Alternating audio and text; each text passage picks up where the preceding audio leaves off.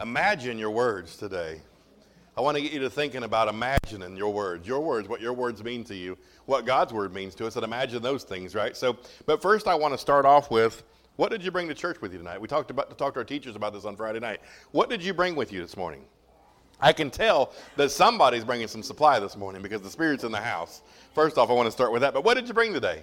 Many of you might say, well, I brought my Bible, Pastor. I got my Bible. I got a highlighter. Amen. I got my notebook. I'm ready to take some notes. I got my phone. Turn that off, by the way, now. I got my phone. I brought my supply. Some of you all brought some supply, right?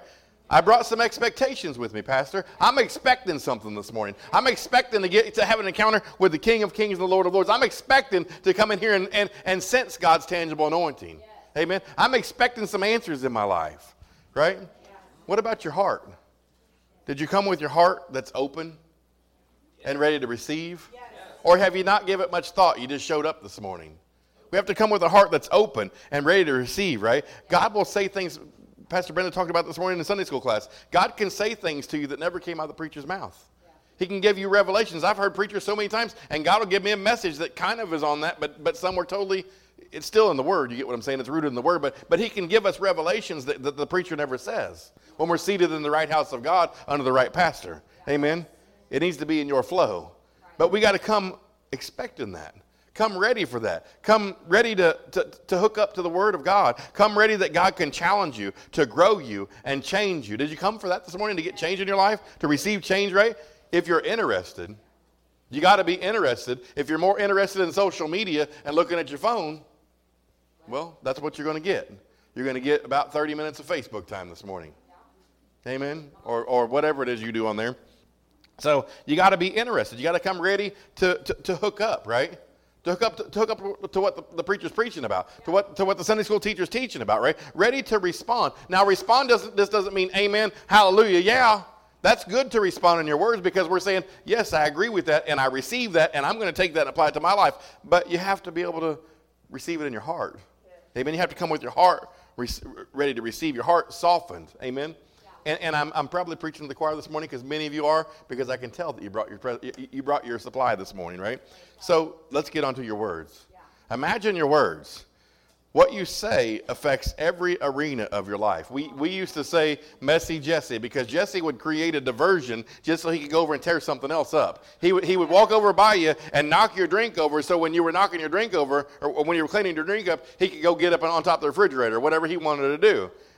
He didn't tell me he did that, but I was assuming he did that he was like the Tasmanian devil. Remember that cartoon? Just went around the room just tearing things up. So we nicknamed him Messy Jesse.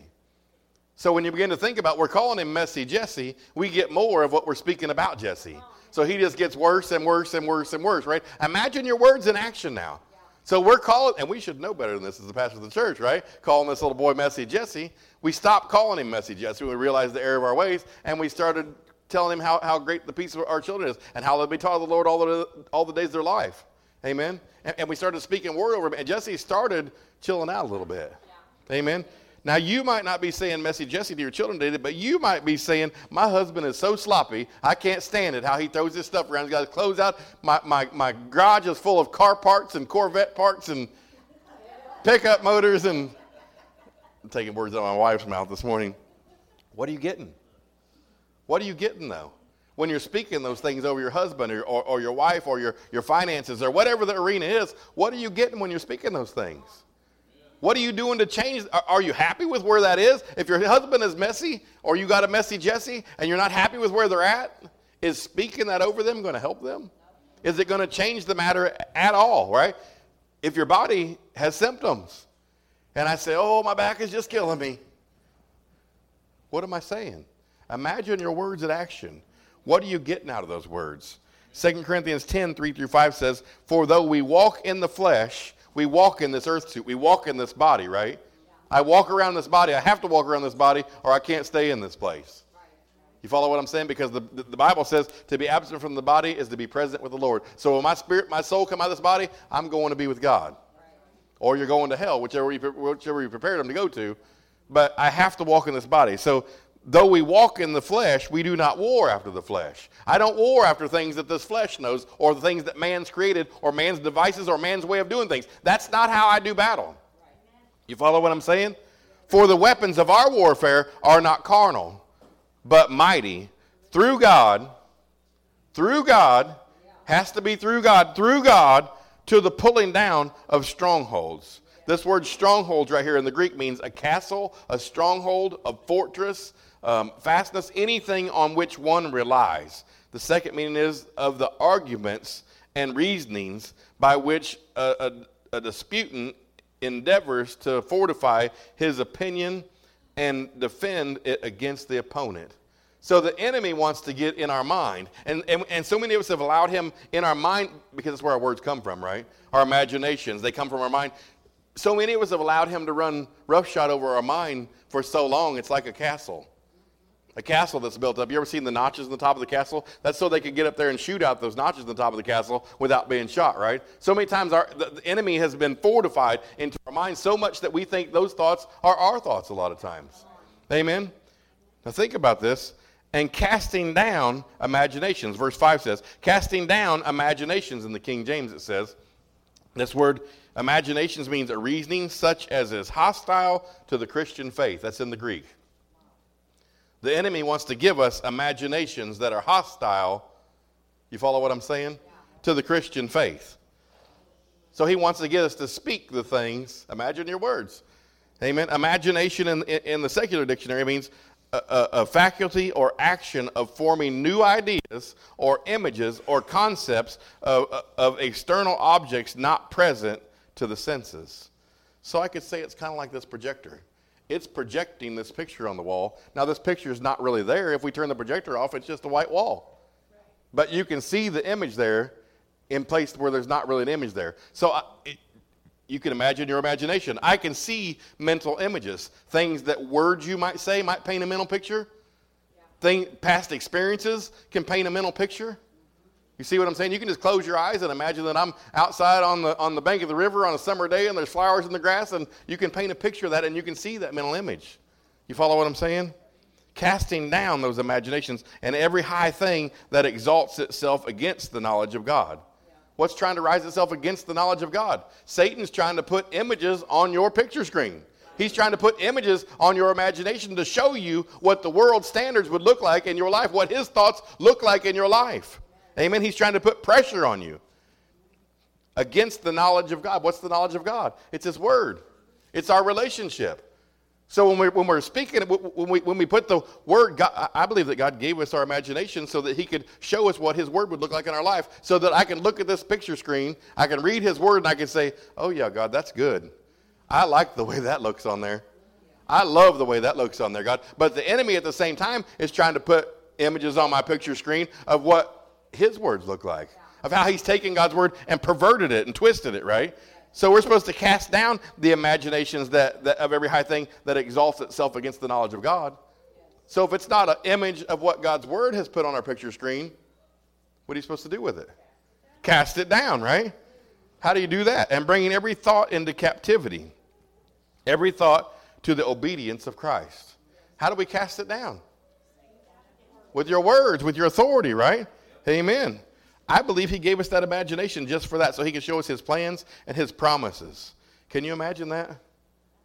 Can you imagine that? Looking at your imagination now. Just think about that for a minute. Looking at your imagination, that picture screen inside your mind, and seeing what God's word says you are. It's kind of like looking into a mirror. When I know what God's word says and I close my eyes and I can imagine blessed. I can imagine healed. I can imagine whole. Amen. I can imagine the righteousness of God. The sin that I committed before is not even charged to me anymore. Nowhere near me. I'm not guilty of that anymore. Because who the Son of God has set free is free indeed. Imagine that. Can you see that? Can you see that? It's like when we look into the Word of God, we look into the mirror and we imagine that on our lives, right? Now here's what I know you can imagine. I know you can imagine what it feels like not to have enough money. Don't get quiet right there. Everybody's experienced it. Most everybody, I think, in the room has experienced it. I've experienced it more than once. Imagine what it feels like not to have enough money, right? Your bank account and your bank account and your bills are becoming due. I got bills due and I don't know how I'm going to pay them. You see what I'm saying? What happens then?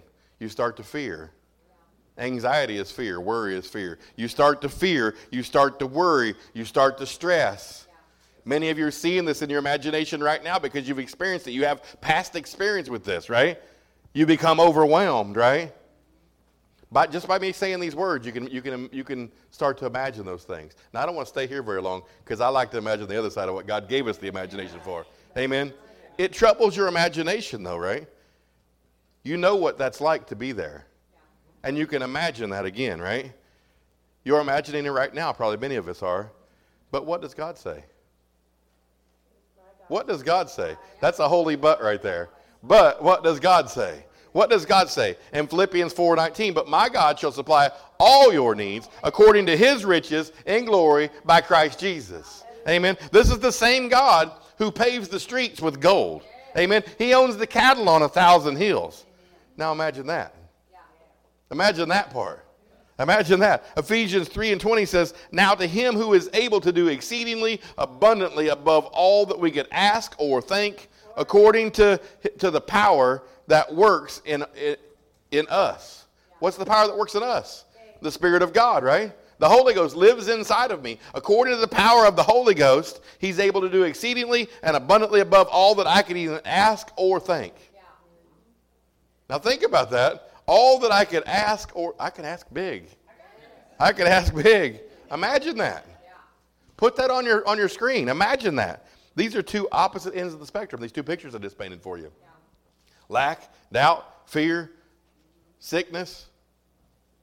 You get what I'm saying? Depression. And on and on and on, fill in the blank. Or what God's Word says. Two totally opposite ends of the spectrum. What the enemy wants to put on your imagination and what God created your imagination for. Amen? Two totally different ends of the spectrum. Now think about this. What do you want to talk about? What do you want to talk about? Do you want to talk about what the enemy's putting on our imagination? Or do you want to talk about what God's Word says about our imagination? Think about that. We've been talking about finances here in these scriptures, but this works in every arena of your life. Every arena in your life, right? Look at your health. You have a pain, you Google it. That's what we do most of the time, right? We have a pain, we get out our Googler, and I don't have my Googler on me. We get it out and we start Googling it, and we read some stuff, and then we start to get scared. Amen? Oh, Lord, what about this could be this, and that could be that, right? Google has you dying in just a matter of moments. Amen? Fear sets in. Fear sets in right after that. But what does God's Word say? But what does God's Word say, right? We can go off and imagine about our health, but what does God's Word say? 1 Peter 2:24 says, who his own self bare our sins in his own body. He took the sins away, right? On a tree, that we, being dead to sin don't even know I exist anymore. You follow what I'm saying? That's how righteous I am. Sin doesn't even realize that I exist anymore. I'm dead to sin. I don't owe sin a thing. Amen. The enemy's going to keep coming back and trying to get me to give into it, but I don't owe that thing a thing. Should live unto righteousness. So if I have the righteousness of God on me, I should live unto righteousness. But I'm talking about health here, so let's get on to that part. By whose stripes ye were healed. Yes. You were healed. You were already healed. You don't have to pray for the healing and wait for it. It's already done. Over 2,000 years ago, Jesus paid for it on the cross the same time he paid for your salvation. Yes. So many times we can believe for salvation, but we can't believe for a healing. He does give us some stipulations here, though. He says first, he bare our sins. We got to be saved. You can't receive what's in God's Word if you're not in covenant with him. Amen? You need to be saved, right? Being dead to sin, you need to be separated from sin. You can't be flowing with sin and flowing with God. Church, that's just not going to work. And then expect to see, I just want to receive the last part of the sentence, Pastor. Doesn't work that way. God won't be mocked. You hear what I'm saying? He will not be mocked. You can't use him. He's not a genie in a lamp, and you get to get what you want out of it and not live with the rest of it, right? And then it says you should live righteous, right? So that requires a permanent change. There must be a change in your life, right? The facts are subject to the truth. The fact might be that you have a pain, but the truth is God's Word says, by whose stripes ye were healed. And when you start to quote that truth, the facts have to change. Luke 6:45 says, a good man out of the good treasure of his heart brings forth good, and an evil man out of the evil treasure of his heart brings forth evil. For out of the abundance of the heart the mouth speaks. Out of the abundance of the heart the mouth speaks, right? It reminds me of Wednesday. Sister Brenda had some beans in her pocket, and she was throwing them out in front of her like seeds. That word bring forth, when you look it up in the Greek, it means to fling forward. So it's like if we have seeds, our words are seeds, and we're throwing them out in front of us on a path, we're going to come in contact with them again, because we're going to continue down that path. We're going to come in contact with what our words are saying. Amen? Imagine that. Imagine that. Out of the good treasure. How do you get treasure? Treasure is something that's stored up. You got to put it in.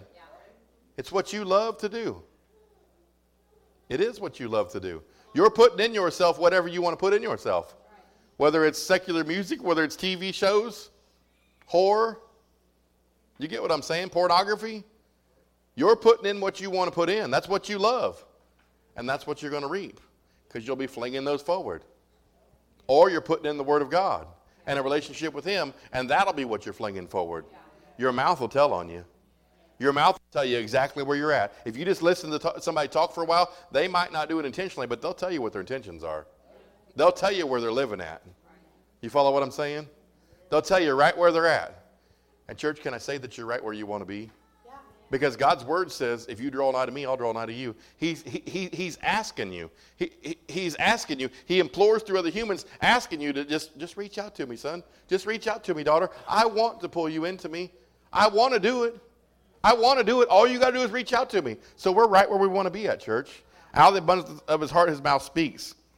Proverbs 18:21 says, death and life are in the power of the tongue, and those who love it will eat the fruit thereof. So death represents doubt.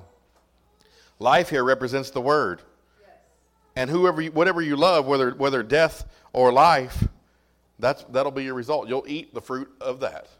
Whether it's death or life, doubt or the word, the world or the word, you're going to eat the fruit of that.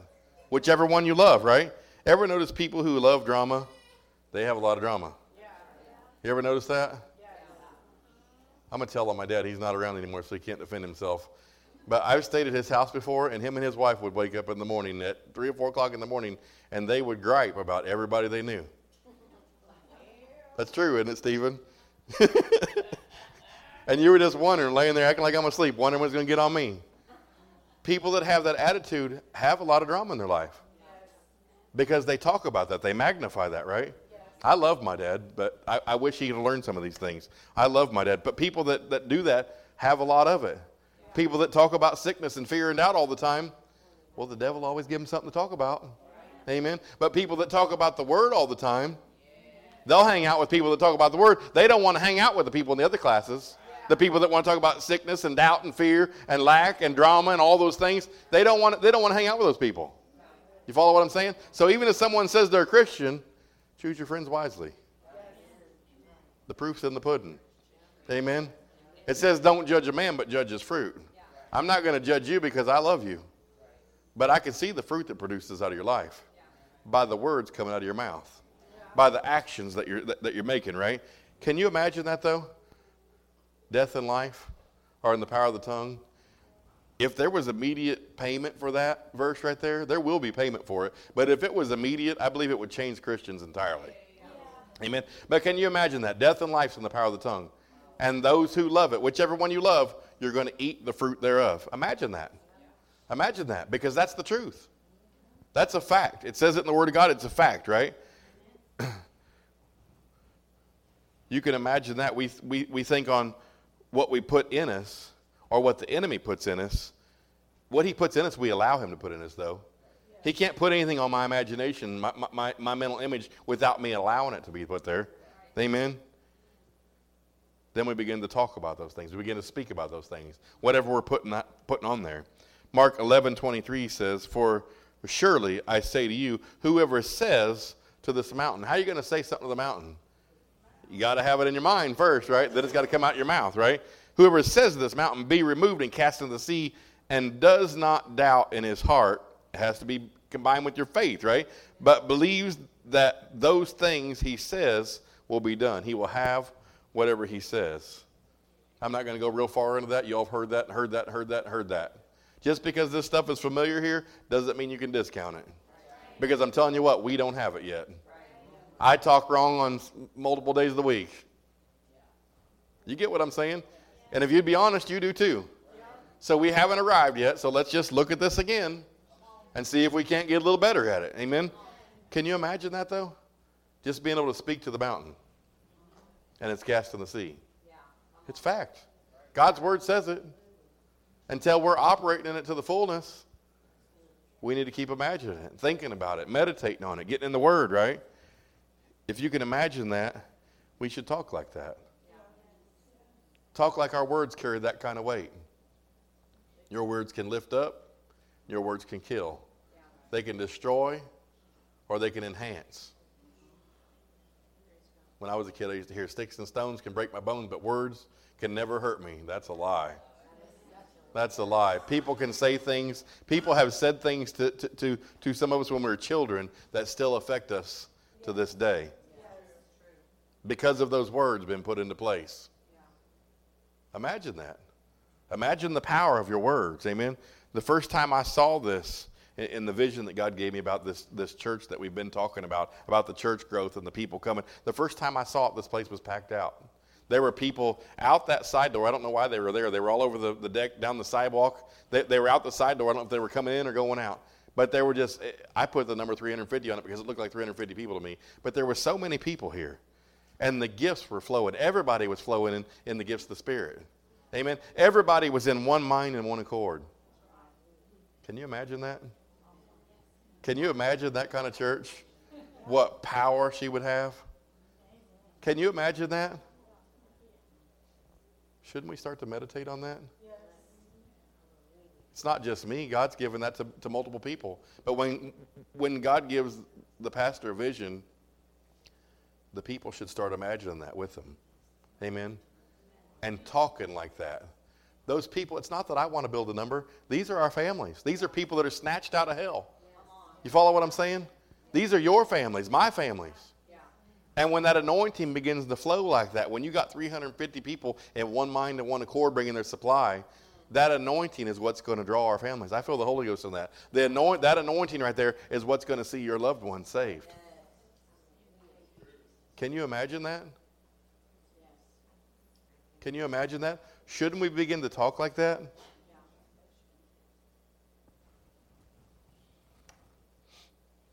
We must renew our mind to think like God. Amen? Not like the world.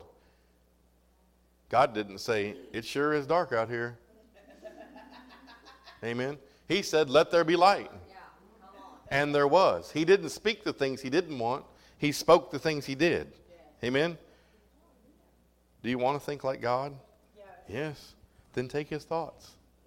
His thoughts are his word. How can you take his word if you're not reading his word? How can you take his word if you're not getting it, meditating on it and keeping it in your mouth and speaking on it day and night? How can you take his word if you're not doing his word? How can you take it if we're not getting into the book? You follow what I'm saying? I'm not the only one that needs to get in the book here. We all do. Everybody needs to get in his book, right? Take his thoughts, take his words, and apply them, right? We want to renew our mind to think like him. Watch more TV. Put more posts on Facebook. Play more video games. No, it's about a daily applying the word. Church, we have to be hungry. If you're not putting something different on your imagination, all that's left is the things of the world to go on there. What the enemy wants to put on there. Lust of the world, desires of the world, things I might want. Hobbies, I keep doing this because I'm picturing a screen. Hobbies that I might want to partake in. That's all that's left. If we're not putting the word of God in, it's the things of the world. That's it. It's a daily application of the word. That's how we renew our mind. A daily application of the word. If you want to renew your mind, it takes a daily application of the word. Daily. Not Tuesday, Wednesday, and Sunday. A daily application of the word. And when you start getting a daily application of the word, you'll get hungry for it. If you start eating ice cream 6 days a week, you know what? On the Sabbath, you're going to want an ice cream cone, Brother Dan. It's the truth. It takes discipline. It takes a daily application of the word, and then you get past that dry place, and you begin to get hungry for the word, right? Remember what Jesus said to the Samaritan woman? He said, I can give you a water that you'll never thirst again. It's the living water. I can give you living water that you can never thirst again. Amen? Water is a type of the Spirit. Never thirst again. Thirst is a type of lack. Amen? Think about that. If we'll get into His Word, a daily application of His Word. Worry is an attack on your joy. It's an attack on your peace.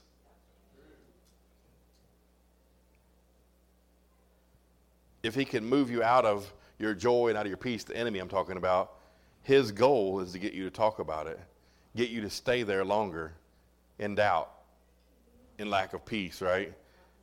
Some of us, for some people, it becomes permanent. Yeah. We just stay there. Yeah. Amen? Most of us are in and out of there. You get what I'm saying? But some people just stay there.